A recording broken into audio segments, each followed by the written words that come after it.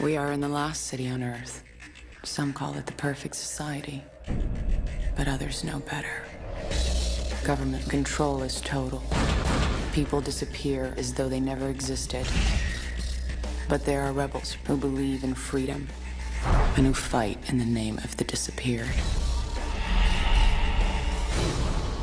I am one of them. Hey everybody, and welcome to another episode of Below Freezing with CJ and Micah. I'm CJ. I'm Micah.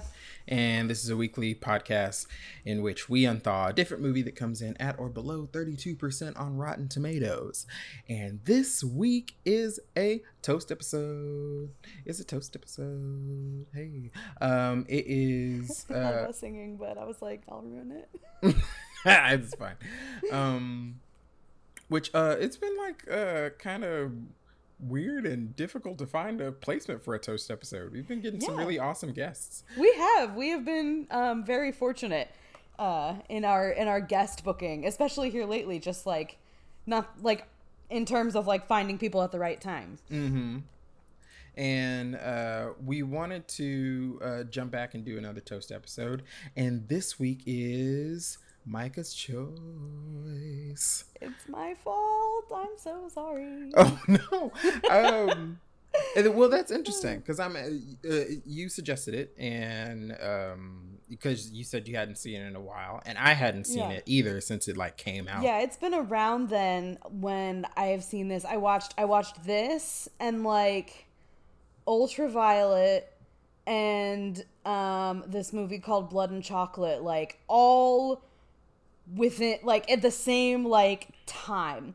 And I don't know that those necessarily all came out in the same year, but one of them had trailers for the others, or there was a trail of trailers that led me to all of those movies at like the same moment. I mean, on DVD packages, when they're coming up with like what trailers they're going to put on it, like there's obviously stuff like, oh, this is what's coming out from the studio or whatever, and that kind of stuff.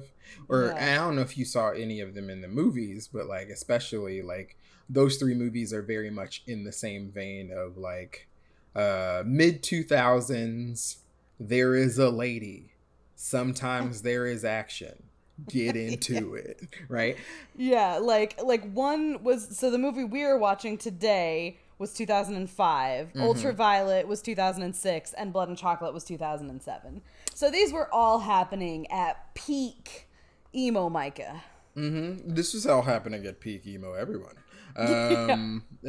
You were not alone in those sentiments, but I think we're just not at all beating around the bush at this point. This week we're unthawing Aeon Flux, the 2005 adaptation of the classic MTV animated series. Now, I think this is really, really interesting as a choice, just because you've talked about Ultraviolet and stuff a lot. Yeah. But Aeon Flux is a movie that I remember being really excited to see, because when I was a kid, I was even into like the whole watching the Oscars thing and stuff. And this is like... And this is like this action movie that was coming out, and I wasn't really into action movies as a kid. And there was this action movie coming out, and it was female fronted, and the actress was Charlize Theron, who was in Monster and stuff like that. I remember my mother renting Monster and me loving it and her hating it. Oh no. But still never seen Monster, weirdly enough. You would think I would. It's pretty on brand with my whole serial killer shtick. But no, I have not seen it. I need to get around to it. Yeah, but she won her Oscar for that. And Charlize Theron had always sort of been a fixture in like what I watched for as long as I remember, specifically because I used to wear out the VHS tape of Mighty Joe Young when I was a kid. Oh, see, Mighty Joe Young emotionally traumatized me. I have seen it once and once only. Have you seen the original one? I just found out like a few years ago there was a remake. I think I found out there was a remake when you told me there was a remake. But it's like, I was a big remake.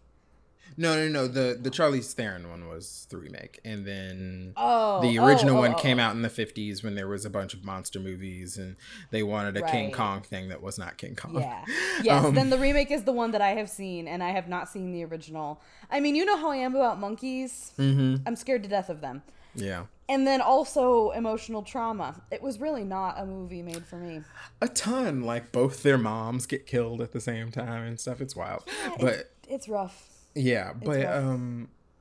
one thing that's cool about Aeon Flux is because I did not grow up on Liquid Television, which is the show that Aeon Flux it was sort of born out of. Because I was not cognizant enough as a small child to be watching MTV. Yeah. But I did, after finding out about this movie and before it came out and after it came back out, went back and sort of just like really deep dived into like MTV's non-music programming when I was like in middle school going into high school. And one thing is that Liquid Television was this sort of showcase of different animation short subject things, right? Like sometimes there was like they were really random. They didn't have any like through line. A lot of them didn't make sense. There were some really dumb. There was like a stop motion one where like it was called Soap Opera, and it was a parody of soap operas that was made with actual soap. Oh, that sounds kind of fun. That sounds really fun. You know I love a bad pun. But and Beavis and Butthead also was birthed from that show as well. Oh, yeah. Which I never watched that either. I was a bit too young for it, and then we didn't get cable like until much later than everybody else had cable because I grew up in the Boondocks.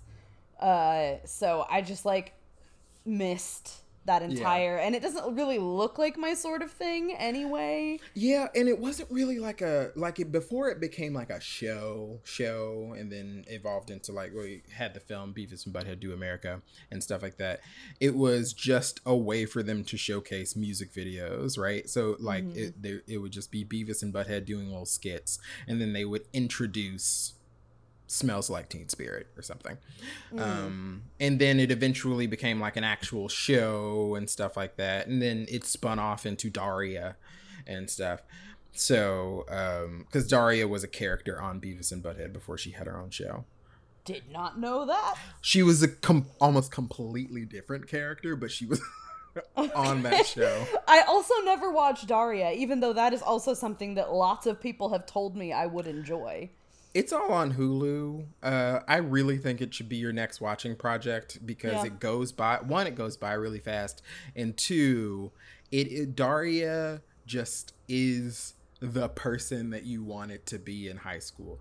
She always has like the best comeback for something. Everybody else but her is dumb, that kind of thing. And then it evolves in a bunch of different ways that are really cool. But Aeon Flux came out of Liquid Television as well, and was created by Peter Chung, who was one of the co-creators of Rugrats.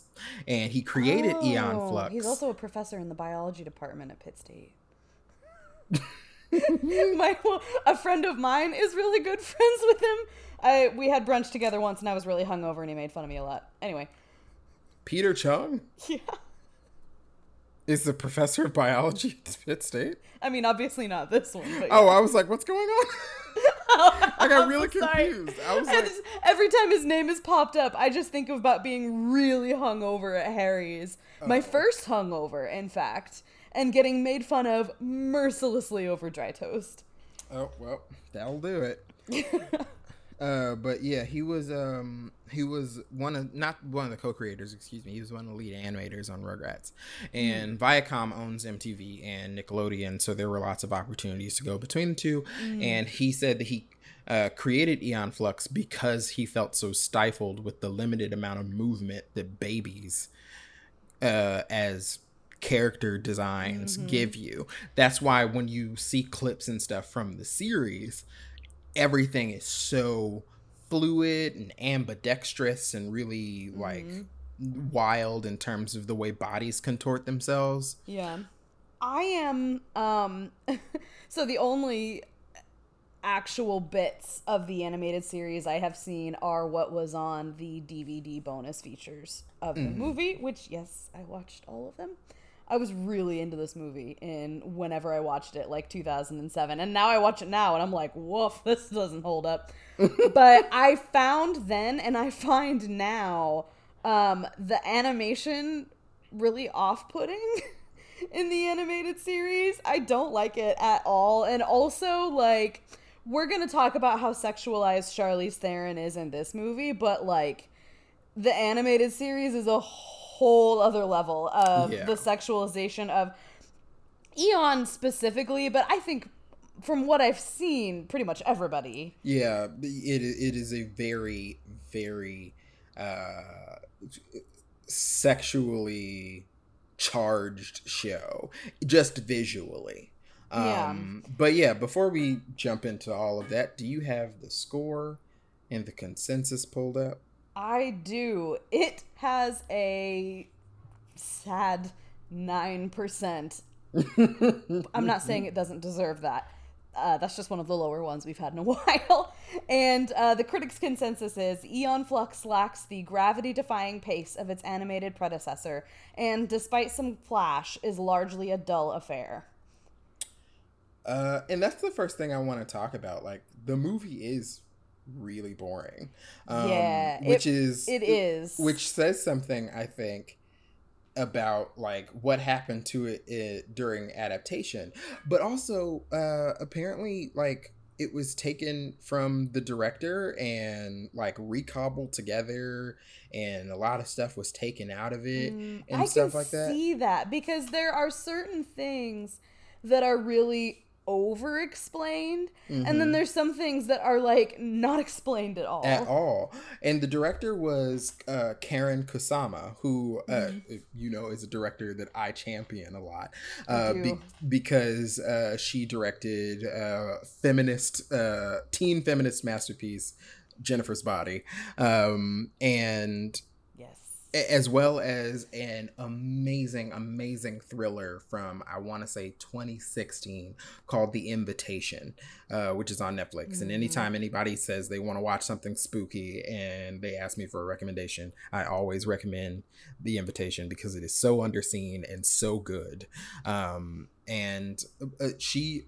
like Jennifer's Body is another one where like the movie was sort of recobbled outside of her, and it was also so much of the marketing was spent on how hot Megan Fox was, and it was marketed to men when it really was a like movie about the relationship between these two girls and stuff like that. So like it was completely mismarketed and nobody went to see it. So Karen Kusama always sort of seems to get undercut, but she's had a pretty steady career. She just did a movie a couple of years ago called Destroyer with Nicole Kidman. She is also directing the new Dracula for this new sort of stripped down version of the Universal monsters that they've been doing, starting with Lee Whannell's The Invisible Man. Ooh, yes, please. So I'm very, very excited about that. I'm very excited for that. I think Jennifer's Body, at least it fared better in the edit. The marketing was a travesty. Like, it was absolutely a crime. But when you get into the movie itself, it's really quite good. And I think the problem with Aeon Flux is not limited to, but largely in part because of the editing. It was the way that it was edited together. Yeah. And I don't blame Kusama for that. No. I think also the movie really, really suffers for trying to make more sense out of what was happening in the show than the show ever cared to. Like, one thing is this whole cloning thing, which is sort of a big part of the show, but not really, because it's never really explicitly stated. Like, Trevor's in the show, Trevor or Chairman Goodchild, whatever you want to call him, his plans for Brenya and like what his ultimate plan is are really, really nebulous and ambiguous in the show, and they really don't have anything to do with the cloning. Really, the biggest illustration of the cloning in the series are the fact that I think in the first season, Eon dies at the end of every episode. There's some old guard foreshadowing. Yeah, right. So, and it's also interesting to see this sort of like first foray. And I think you can also add the Italian job to this as well, of Charlize Theron into like a straight up action role. When now you get to see her we've gotten to see her develop into this like bona fide action star from like Fury Road up until so now. Good. She's a very good and very like believable action star. Like all of her fight sequences and all of her newer movies have lots and lots of fidelity, and especially because she's so tall and she just sort of is able to look imposing. And in this, she doesn't. She does not. Which I do not blame her for. I blame it on the costuming, and I'm going to include like hair and makeup in that, and the fight choreography, which is fucking abysmal. The fight choreography is really bad, and the way the fights are edited are really, really bad because they are like, this is a textbook example of what everybody complains about when they're talking about like, hey, this is too choppy, you can't see what's going on. You never see a single like actual like hand-to-hand blow land at all in this movie, which is really, really weird. Also, they run up against something that I don't think that they were adequately prepared for, with like the small amount of money that they really spent on this, that Paramount and MTV spent on this, which you can tell because everything looks really cheap. Some things look really cheaply made. Yeah, and which is like, one, they couldn't really create the world of Brenya as it exists in the animated series, because in the animated series, it looks like a very clean Blade Runner, like all these huge imposing buildings, like the shots in the show are composed in which like you're seeing like the overcast visual of buildings in the sort of gargantuanness of the city all around Eon whenever she's moving around people and stuff like that. All the architecture is large and solid and imposing because it is supposed to represent, government overreach and authoritarianism. Right. And in this, it just looks like one of those memes you see where it's just like what society would look like if blank happened and stuff. Yeah. It's very like Jetsons. Yeah. But it's Jetsons by IKEA. Yes, thank you. I was trying to find the metaphor I was looking for. That is it. And so let's talk about the costuming real quick, because I feel like the costuming starts making a statement early.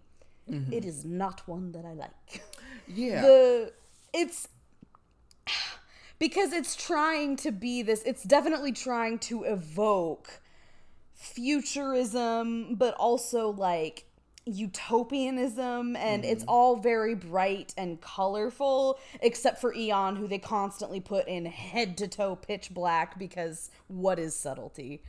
And I hate it. I hate the way that they are trying to evoke this is the future. Like, all of the men have like 8 bottles of hair gel in their hair at all times. 8 bottles of hair gel in their hair. When like in actual, like sometimes there would be like somebody would have like a weird like Johnny Bravo type like pompadour in the show or something like that. Yeah, But Trevor yeah. himself really has like a buzz cut and is blonde, but whatever. And then, but one thing I find interesting that the show doesn't do, at least with people who are in plain clothes versus the movie, is that all of the men and all of the people in sort of authority, in like positions of authority, I should say, are all have like these really aggressive like tweed trench coats with like these high collars. Yeah. And it's like, yo, okay, but I don't. There is no aesthetic cohesiveness whatsoever. Easy season 22, like, yeah, it's wanting to tell you something with the costumes, but God help them, they couldn't figure out what. It needed to have some kind of coherent aesthetic, and you get it a little bit with like the general townspeople being in what looked like just brightly colored kurtas, but like and all these really warm autumn colors, a lot of crimsons, a lot of purples, a lot of like siennas, a lot of orange. Yeah. And then you're like, it had to be super obvious who the Monnikins were. The Monnikins being the like rebel group that felt a need to name themselves and explain everything about themselves in excruciating detail except why they needed to be called the Monnikins. Because they all look like Angelina Jolie and her brother that she makes out with sometimes. Yeah. And also they're all wearing like skin tight jewel tones or black. They're all wearing, or like neutrals. They're all like in neutrals, except for Sithandra, who is apparently got an autumnal complexion. But we'll get to Sithandra later. She didn't deserve anything that they did to her. But yeah, I hated the costuming. The first thing you see Charlize Theron in is this like awful blazer and skirt with a slit combo, these cheap ass fucking Payless heels, and a hood, like a mesh. It's like a morph suit, but it's an anti-mask where like your mouth is open, which is funny because they establish that people are getting like disappeared and stuff, right, by the government. Yeah, but like it's all, whenever someone's getting disappeared, it's always someone who's wearing like the regular citizens' clothes. No one sees the people who look drastically different than everyone else and are moving around and making out with each other suspiciously. No one's just like, maybe let's check them, right? I think something that's interesting about the costumes is how much and how little they do with the costume design to try and evoke the design of the show. Sorry, I keep bringing it back to the show, but no, I knew we would. I knew that those were reins you were gonna have to take. But like, I find that super, super interesting because with Eon's wardrobe in the show is basically like a bra, like a garter bra with like, that connects to like a thong and leather boots and straps all over her to keep guns, right? And then in this, it looks like you could just cut up one of my purses and that's enough leather to make her outfits. Yeah. And in the movie, it is translated into like a cat suit that has like the back showing a little bit, which I understand. It is like, because the movie is PG-13 and that, but the cat suit just looks dumb, and they put her in several different kinds of cat suit, and they're all bad. None of them are flattering. One of them has a corset that is attached to the rest of the garment, so you see the laces in the back for no fucking reason. She's supposed to be an assassin, so you would think some form of body armor would be useful, but nah, that shit looks like it's just made out of cotton. Like cheap ass cotton, because you see her putting it on, but she still has more protection than she did in the show. I mean, yes. It just looks so cheap. All of the fabrics look really cheap, especially the ones on her, which doesn't make any sense. You would think that she's the one they would spend the money on. Yeah. So, like I said, it sets up that this thing that has never been really established, like where they are in time in the show or like why society is the way it is, but they established that there was a global pandemic that wiped out the majority of human time. If that doesn't hit different in 2020 than it did in 2005 or whenever I watched this. I literally was like, oh, yike. Same. Like the description came up and it mentions global virus. And I was like, oh, hell. And global virus, and then people getting disappeared, and I was just like, "Oh wow, it's 2020, yo, oh no!" And then you get some Tomb Raider, some that kind of music, because that was all the rage in the early 2000s, and there's a few obvious differences. Trevor and Eon get siblings in this, because like the driving force is that the authoritarian government at large kills her sister, and this movie needed a foil for Trevor, because Trevor in the movie is like a heroic character when he is very much not in the show at all. He's like her sometimes lover, sometimes nemesis, right? In the show? Most times nemesis. Oh, okay. Well, that's fun. Love me a bit of enemies to lovers. Well, yeah, they never really like it. I don't think you would like Trevor though, because Trevor is very condescending. Yeah, probably not. I don't like Trevor either. A lot of the episodes of the show are like narrated by him, but he's not like really saying anything, so he just like which you could sort of assume is commentary on authoritarians just liking to hear themselves talk. Well, we've experienced that firsthand now. Yeah, right. But yeah, like the character dynamics and the way that Eon and Trevor interact with each other in this movie is really, really weird. You can tell a lot was cut because things happen for no reason, like really suddenly. And nobody's character motivations make any sense at all. Mm-hmm. For Charlize Theron, she's acting. Yeah. You can tell there's just stuff missing. With Trevor, the man's got one facial expression. It's a real intense face. I don't know how you get out of it. I don't know. It's like his face is super intense and he just doesn't know what to do with it, so he does nothing. Martin Sokas, I think, is his name. Yeah, he's terrible. He's really bad.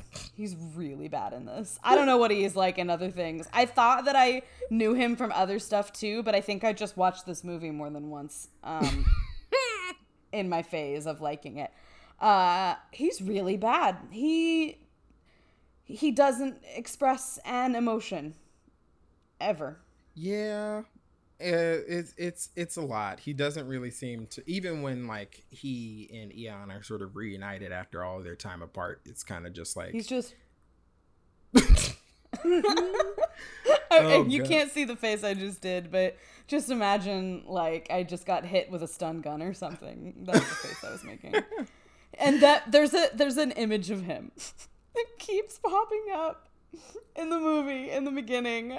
It's his like propaganda photo, I guess, and his hair is gelled to the fucking skies, man, but also like kind of going back, like he had it gelled straight up and then he got caught in a windstorm. Yeah, and it's this weird sort of like like so off stupid. background thing that's happening, and all the pictures sort of look like those old iPod commercials. I don't know how he makes his chin go that far forward. We have to stop talking about this man. Martin Sokas, please come on the podcast. I think I'm being even meaner to him than I am to Ethan. No, probably not. Well, here's the thing. Speaking of Ethan Embry, I've decided that the Hall of Fame is now named after him. So yes, it's Ethan Embry Hall of Fame. Yes, We have two actors who have their second entries in this movie. We do? Yes. Tell me it's not Johnny Lee Miller. Johnny Lee Miller. What else has he been in? I don't remember. He was in Dracula 2000. Not Johnny Lee Miller. I have a tangent about Johnny Lee Miller. We'll get to it. Okay.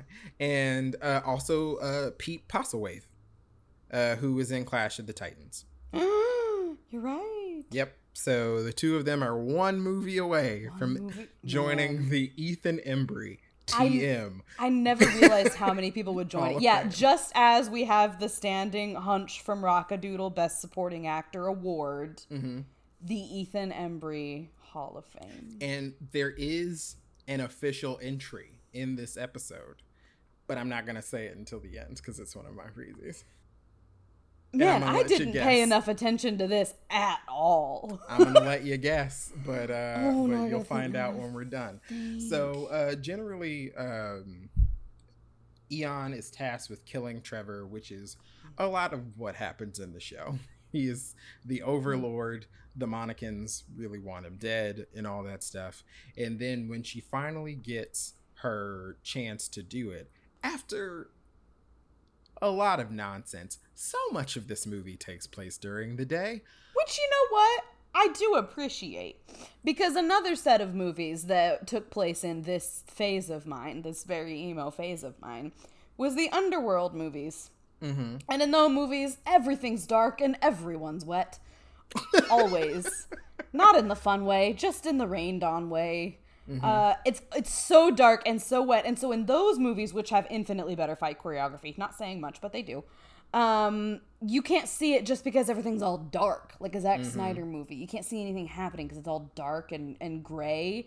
In this, they don't have that excuse. Everything is in the bright light, and there's a lot of vibrant colors in this. There are a lot of vibrant colors. The sequence with Sophie Okonedo as Sithandra, and who I really love Sophie Okonedo. I think she's a wonderful actress. She's great. She's just not good in this, but no one's good in this. No one's good in Frances McDormand is in this. Oh, I was like, holy shit, is that Frances McDormand? She's like the Monican leader person, another character who really doesn't exist. Like the whole like take the pill and go into a dream state where you can communicate with other people who have also taken the pill. That's neat. That's not in the show at all. Oh, well, that's neat.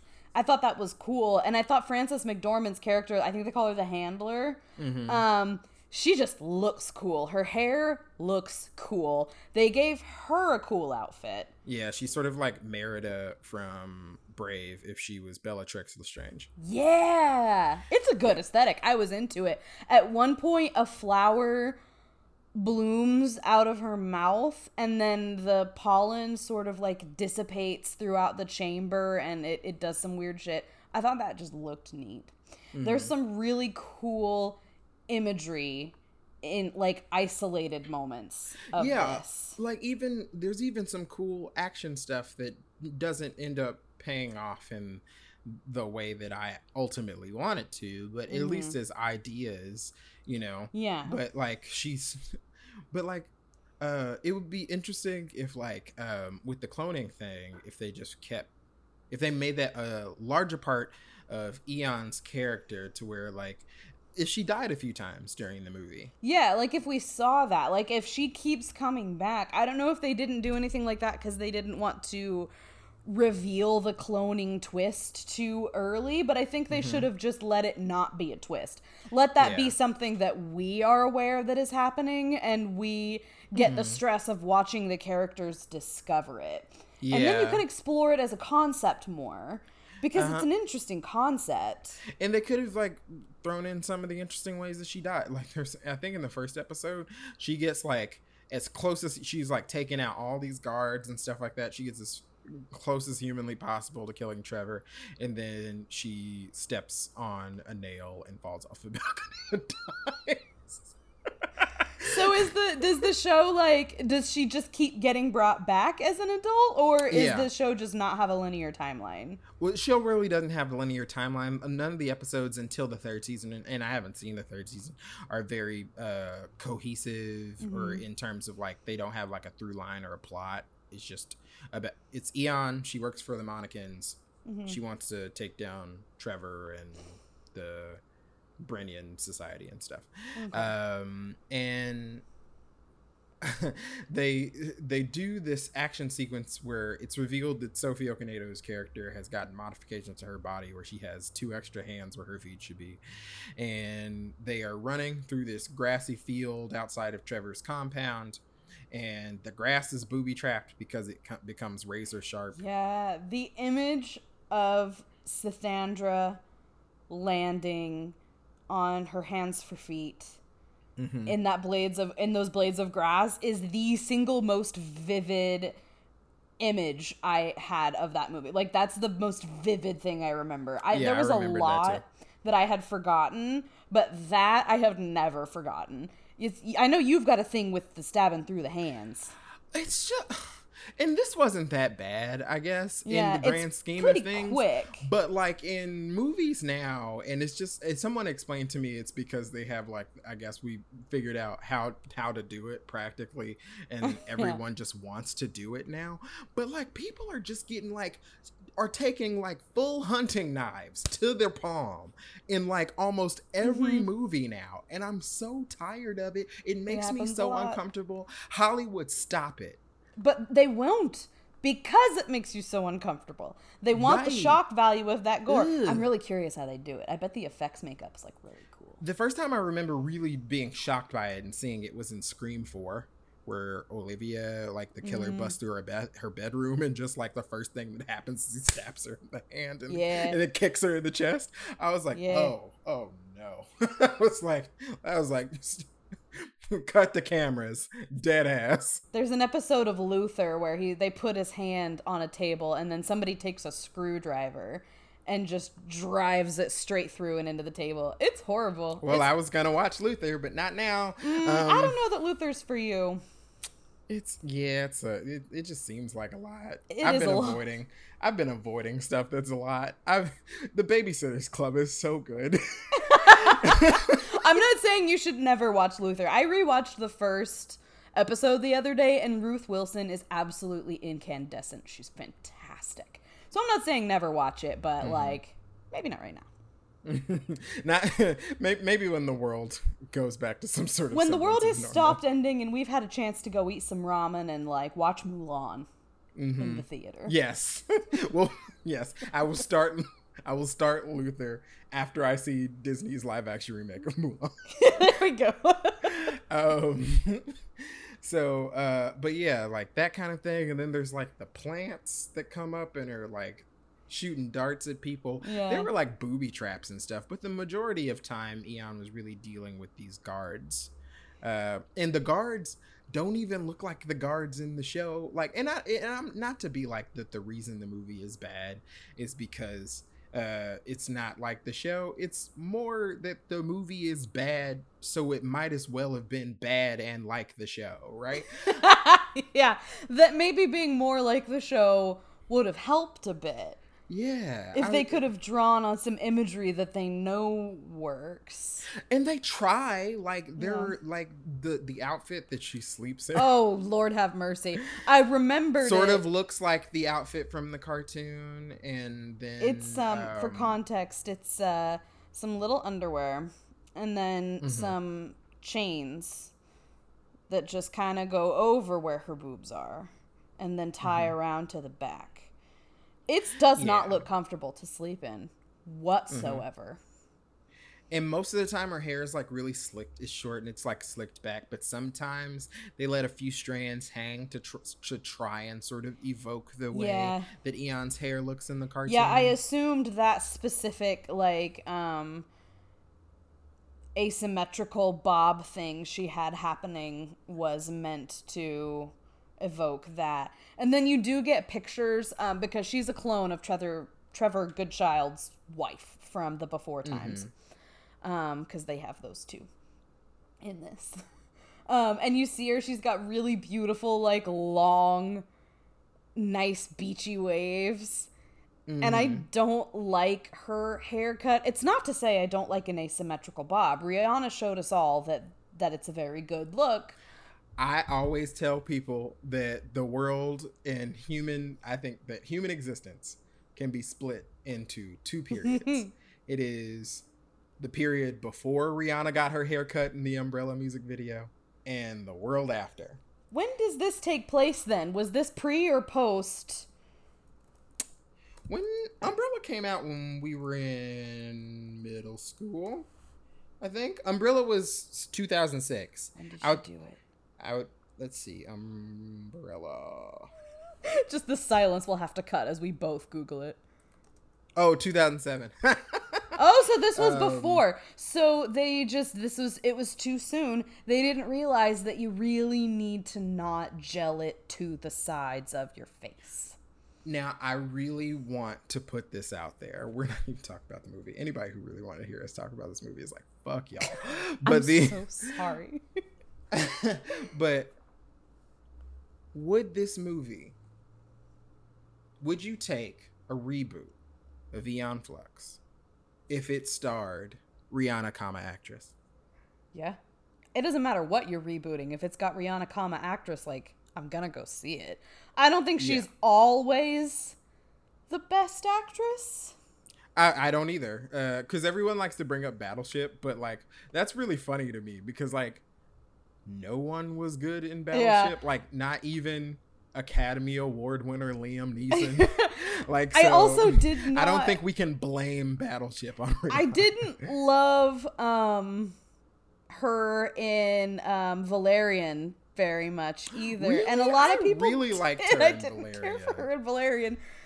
All of this to say, however, if Rihanna played Aeon Flux, I'm gonna watch it. I'll be there. Because maybe this time they've got a chance to give it some good fight choreography, not do an info dump exposition monologues. Because here's the thing. I hate those. Especially when you've got some sort of like high concept thing like this where there's a lot to explain and you begin your movie with an exposition dump voiceover. I hate it. There was nothing Aeon said in that opening monologue that could not have been conveyed naturally through the dialogue and the actions of the movie in that opening first part. Because it functionally has a prologue, right? Like, she's off doing Monacan shenanigans and her sister wants her to come to dinner, and then her sister gets killed by the police. They could have easily had her had conversations with other Monacans, have conversations with her sister. Just show us, just show, don't tell, guys. Don't give me exposition dump voiceovers. They rarely work. Sometimes they do, but I think I've said it on the show before, they rarely work. Especially if they don't mean anything. Yeah.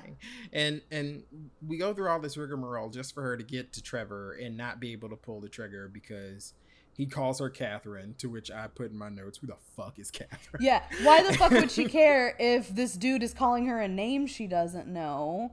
Presumably she's having flashes of memories and feelings, but they give us 0.5 seconds of that. And they're all blurry, so like, if we don't know what's going on, why would she know what was going on? Yeah, and why is that enough for her to not get revenge for her dead sister when that's been her primary motivation since her sister died? It doesn't make any sense, like, character-wise. Yeah. So there's a lot to do about the new character of Orin, who is Trevor's brother, who is put in as the villain of the piece because somebody at Paramount was like, well, they're lovers or whatever in the cartoon. They might as well just be lovers here, and he can't stay bad the whole time. So we have to create this whole new dude. And then we learned that society has not been able to reproduce in eons since the disease wiped them out or whatever. So they've just been, whenever someone dies, they take their clone DNA and forcibly impregnate women with them. Yeah, they unknowingly artificially inseminate literally every woman in their society. Anytime a woman thinks that she's pregnant. It's just like, yeah, and I'm just like, so that raises a lot of questions to like how they know they're having sex and so on and so forth that never get answered and stuff like that. So she realizes when she climbs onto the Space Hindenburg with all of the records for all of the clones and stuff like that, that her sister has actually been sort of basically reincarnated as this baby that this couple has. And the imagery in, I think they call it the reliquary. I only remember that only stuck out because of a quote from the animated Anastasia. When somebody refers to Rasputin's thing, his little soul thing, as a reliquary. I think it's the bat. Anyway, she goes into the reliquary. I think the imagery in there is really neat. I actually dug, what do they call him in this? Pete Postlethwaite? Yeah. What's his character's name? The old man. The old man. Doesn't matter. He's wearing a cool outfit. It's got a real big collar. We're talking like baby buggy size collar. And it's neat. And it's the same color as the reliquary inside, which, you know what? At least someone knows how to do some theming. And you see via these like strings, which was cool. It looks like an instrument you could play, but it like gives you all the information and you see people's faces in it. So I just thought that looked neat. Yeah. It could have done with more cool sci-fi imagery like that, because they obviously want this to have a really strong sci-fi vibe, but we only get it in like these tiny little fragments. Yeah, it's something that's also interesting about the fight choreography is how interested they are in these acrobatics, right? Which is to evoke what Eon does in the show, but human bodies do not move the way Eon moves in the show. Nope. So it is replaced with this, especially if you spent you spent the last 2 days watching episodes of the show like I did. You sort of are just like, oh, okay. Fine. It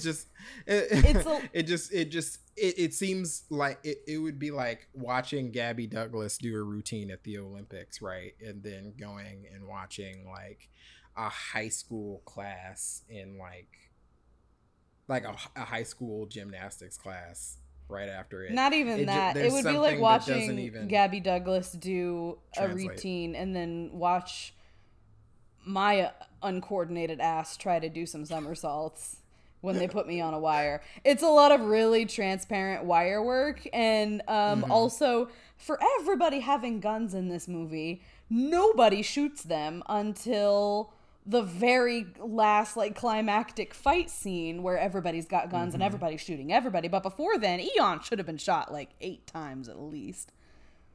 But she's so fast and she's so acrobatic. She's just doing all those flips. It'd be real easy to hit somebody doing those flips too, because like they're just unnecessary. Like at one point when she and Sithandra are getting across the like booby trap gardens, at one point there's just like a span of space that they just need to get across, and both of them choose to get across it via back handspring. And I'm just like, there's so many more efficient ways to get from A to B there. Like, it's just unnecessary. They just want to show us how cool the acrobatics is. But it's not cool, because they're both just really obviously on wires. They didn't even get a gymnast stunt double. Yeah. I didn't like it. But yeah, they're sort of found out, because what ended up happening was Trevor actually found the cure, and people were able to get pregnant again, but also like apparently people had already been able to get pregnant again, and he had nothing to do with it. He had nothing to do with it. And so that's kind of moot, but and Johnny Lee Miller is doing a coup on him because he doesn't want people having babies again. He just wants to clone himself in perpetuity. Which, my question, why are those two things mutually exclusive? Why can't you let the people have the babies and then let the people who want to keep on cloning just keep on cloning? Yeah. Also, this I think in the middle of the decade, I think there was just like so much to do about like dystopian sterilization societies, and it just seemed rote at this point. And then it all sort of like culminates in just this massive firefight that you can't see who's hitting what with what bullet. And like there was all this confusion that didn't really need to be there, where the Monacans were going after Eon and the Brenians are going after Trevor, but like nobody really understood what was going on. Like not even Trevor and Eon, because Trevor is just like, oh my god, they destroyed the cure, nobody will ever be able to have a baby again. No, they were having babies already. You're just a weirdo. Except you can't tell that he's feeling any of those things, because he's just like, the cure, oh no, it's gone now, what do we do? That's how he talks. It's horrible. When they get back to the lab and his black friend has been blown up, he just Freya. Yeah, that's who it is. That's all she gets is your blank ass face just looking down at her. Go, Freya. Very, very solid Cro-Mag face. Just like a cliff, just like nothing there. Yeah, so everybody basically is killed except for Eon and Trevor in this final firefight, and then Eon goes back up to the reliquary and destroys what's left of the clone DNA. She's adamant. She's like, we gotta destroy it. Second question, for why? If only you and Trevor know it's up there, can't you just like, I don't know, land the damn thing and not tell anybody what's in it? Like, why you gotta be like so... Why did she need to go through the specific lengths that she did at that specific moment and crash it into the wall when only you and Trevor know what's in there? And why does it still matter if everybody's DNA is still stored? Like, as long as you both agree you're not gonna do anything with it, like... It just really stood out to me that so many things that people do in this movie have no discernible logical motivation. Okay, you've watched Lord of the Rings way more times than I have. Yes. Who is Lord Celeborn? Oh, yeah, that's right. Trevor is Lord Celeborn. He's Lady Galadriel's husband. Celeborn. Oh, yeah. Yes. Okay, there you go. I did look it up, and then I'd already forgotten because he doesn't emote in Lord of the Rings either. He just stares at him. And then, but to be fair, Galadriel is the one that's like relevant and having the moment. But he's just kind of like, where's Gandalf? He was also the bad guy in Kangaroo Jack. I can't say with confidence that I've seen that movie in its entirety. I've seen parts for sure. I think you've seen the trailer where the kangaroo is rapping. No, I've seen that, and then I remember seeing the movie and being like, what the fuck, he doesn't rap? Well, yeah, because like I just don't know that I've seen the whole thing. The movie was completely marketed on the kangaroo like rapping Rapper's Delight. Yeah. And then he does that for like maybe 2 minutes in the movie. And he doesn't talk. Yeah, they're like hallucinating or something. They're like out in the outback. Okay, shit, maybe I have seen the whole movie. I just don't remember our expressionless buddy. Because I remember they're like out in the desert and they're like hallucinating, and that's when he raps. And it really made all them kids think that he was gonna talk through the whole movie. But they made like an animated sequel to it, and the kangaroo talks in the animated sequel. They learned their lesson. They're like, God damn it, if we want to make any money, this kangaroo's gonna talk. But yeah, she destroys all of the DNA and stuff in the reliquary, which takes the blimp down because she blew it up, and crashes into the big wall that's been keeping out nature and stuff like that. and then everybody sort of like is looking onward to it so they can, I guess, start life anew or whatever it comes down to, these like apocalypse movies where someone like takes down a totalitarian government or some kind that has been in power for hundreds of years and stuff like that. I'm always very curious as to like what happened after. Yeah. Because you know what usually happens after totalitarian regimes are taken down? A whole nother totalitarian regime swoops in and says, "Hey, girls." Almost 100% funded by the United States government.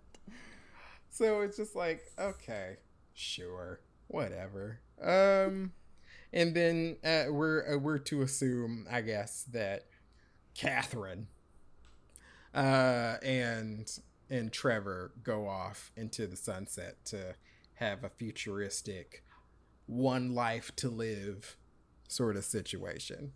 Now, that was Aeon Flux, but like that sentence feels like a lie. Yeah. It's not the show. No. It's not even like terribly reminiscent of the show thematically or anything. So it's just like, I did, okay. like, when I looked the movie up to, like, look up where to watch it, and I had to rent the damn thing. It was on Hulu until, like, a week ago. It did say, loosely based on a television show that aired on MTV from 1991 to 1994. I was like, okay. Goodness. She's got a name, and that's the same. She sleeps with a man named Trevor, which, pause. Everybody's got these, like, high concept fantasy names. You got, like, Sithandra, Aeon Flux, Una, Orin, and then Trevor. Yeah. It made me giggle.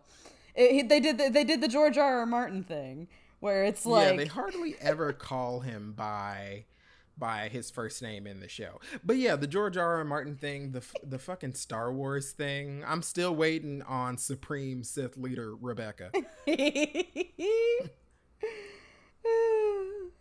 Personally, she can be the first fight for old baby Mike. There you go. But yeah, that was the Aeon Flux. And when we get back, we'll give the movie some freezies. Whoop. Why did you come back?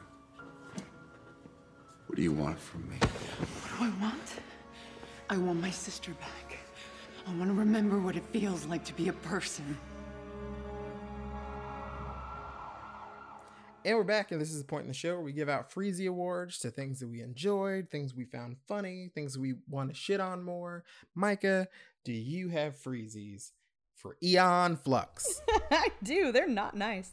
My first Freezy goes to the hair gel budget.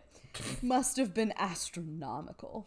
On men. Like, the number of men with really pointy hair was just unnecessary, frankly. My second Freezy goes to Sithandra and also Freya, because why the fuck did they need to die? They didn't. That's the answer to that question. Because I actually like Sithandra. I didn't think that the actress that played her was terribly bad in this. Honestly, I thought that she was one of the better ones. I thought her character was interesting. I think they could have played up her relationship with Aeon more, just like they could have played up Freya's importance to Trevor more, because as much as he was able, he seemed upset when she died. So that, like, makes me think she was more than just a bodyguard, you know? Like, those were interesting characters with relationships that also could have helped enrich our main characters more. But no, you take the only two black women in the movie and you kill both of them. Yeah. Which is pretty sus. Mm-hmm. Didn't enjoy that. Let them live. And my last Freezy is my Hunch from Rockadoodle Best Supporting Actor Award to one of the best actors of our generation. Not in this. No one's, like, great in this. But Johnny Lee Miller. I love him. He's so fucking good. The only good thing to come out of this goddamn quarantine was a lot of theaters are putting performances up for free on YouTube, or they were like earlier in the quarantine. And the theater that put on Frankenstein with Johnny Lee Miller and Benedict Cumberbatch in rep put both of their performances up. I watched the version with Cumberbatch as the creature and Johnny Lee Miller as Frankenstein. That's the better one. It's so good. It is the best theater performance I have ever watched. It's so good. They are both so good. Johnny Lee Miller is great, and I love him, and I'm really glad he was here, even if he played a shithead, because he, we know he wasn't giving it his all, because we've seen him when he's giving it all, and he's really fucking good, and this wasn't it. But, he tried. He emotes. His face moves, which is more than I can say for some other people in this movie, so. And he's 2 out of 3 movies into his Hall of Fame qualifications. I still haven't thought of who yours is. So those are my freezies. Now I've got to hear yours because I can't think of who it is. Okay. Well, the freezy for adaptation that has almost jack shit to do with the source material, I think, goes to this movie. I'm never really that person either. Like, I'm just like... Yeah. I'm like, make a good thing, but they didn't make a good thing. So all I could focus on is how different it was from the show. Yeah. So that's my first freezy. My second freezy goes to worst editing. Oh, like, yeah. This not even just in the fight sequences. This movie's continuity editing is shit too. Like, it is insane. And then my third freezy goes to our newest inductee into the Ethan Embry TM Hall of Fame. And that is The Surveillance State.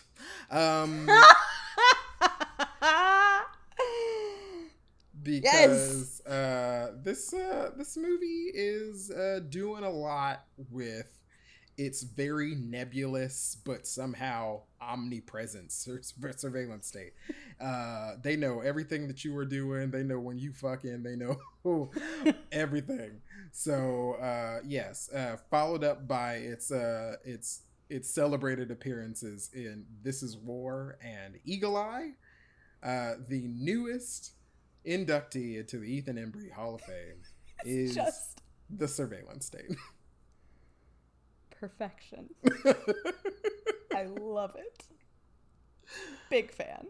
Oh boy. And now this is the point where we decide whether or not the movie was still fresh or freezer burnt. This is freezer burnt. Yeah. It's held up the least so far of my emo phase rewatches that I've been doing recently, because I did rewatch Underworld the other day. Better than this. It's not great, but it's better than this. They also do some really transparent wire work for some acrobatics in that, but it's not the only thing they do. And goddamn it, when people get shot, you see it. You see the bullets land, so. I think everybody was just like really into wire work in the late 90s and early 2000s. Yeah. Like, I think it wasn't really until like around 2007 where people were just like, okay, we're over the wire work. I think that's really when that started happening, because like The Matrix happened, and then like that was a big like cultural moment, and then Crouching Tiger, Hidden Dragon. Have you ever seen Crouching Tiger, Hidden Dragon? You know what? I don't think I have. I just watched it for the first time, like right when quarantine started. Oh my God. Michelle Yeoh in that movie? Oh. Fuck me up, fam. It's just gorgeous. You have to watch it. Okay. It's on the list. It's so good. I know we were just talking yesterday about how I never watch things when you tell me to, but that I will watch. It's a long one though, so prepare for that. But it's freeze burnt for me as well, and that was Aeon Flux. That sure was. Mm-hmm. That one was my bad. I thought I was gonna have a fun romp back through emo memory lane. Does not hold up. Yep. But hey. So that was that. Where can people find you on the internet? You can find me at CJ period. That's CEEJAY and the word period. I'm assuming you know how to spell it on Instagram and Twitter. Whoop. And you can find me on Twitter at Micah Renee B and on Instagram at Lowkey Stroke the Lemur. You can find the show at Below 32 Pod everywhere. That is Facebook, Twitter, and Instagram. Give us a like, give us a follow, drop us a review. 5-star reviews make it easier for other people to find the show. And if you don't think it's 5 stars, we'd love to hear why. We always want to know what we could be doing better. And special thank you to Riley Watson, aka W, for our theme song. So, what are we watching next week? So, back in the day, back when we all watched TV, we all watched specific things all at the same time. It really, at least for the first few years of its existence, really shook up the music industry. It was called American Idol. And... Oh, it just clicked. We are going to be rejoined by friend of the pod, Dan Purcell. Oh, good. And he is going to help us wade through the corporate synergistic waters of From Justin to Kelly, starring one Justin Guarini, runner-up of the very first season of American Idol, and the winner of American Idol, Miss Kelly the Thee Clarkson. Good. Yeah. I am so glad that Dan is gonna do this with us. Oh yeah, I forgot we were gonna do that. Yep. It's been long enough. You'd lulled me to a false sense of security. Well, that's coming, folks. It's not Geely. That's the movie that he's holding over my head every time I'm like, oh God. He's like, but it's not Geely.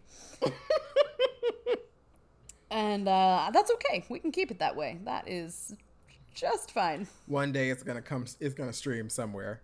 The day it becomes available where we don't have to rent it. Yeah, that's the thing, because that's what's keeping us from it. We refuse to spend money on Geely. We won't do it. I spent money on this on Eon Flux, and I'm probably gonna have to spend money on Justin to Kelly. I don't know if it's streaming anywhere or not, but we will not spend money on Geely. I refuse. So tune in for that next week. Dan, sorry in advance. And until then, y'all stay frosty. Bye.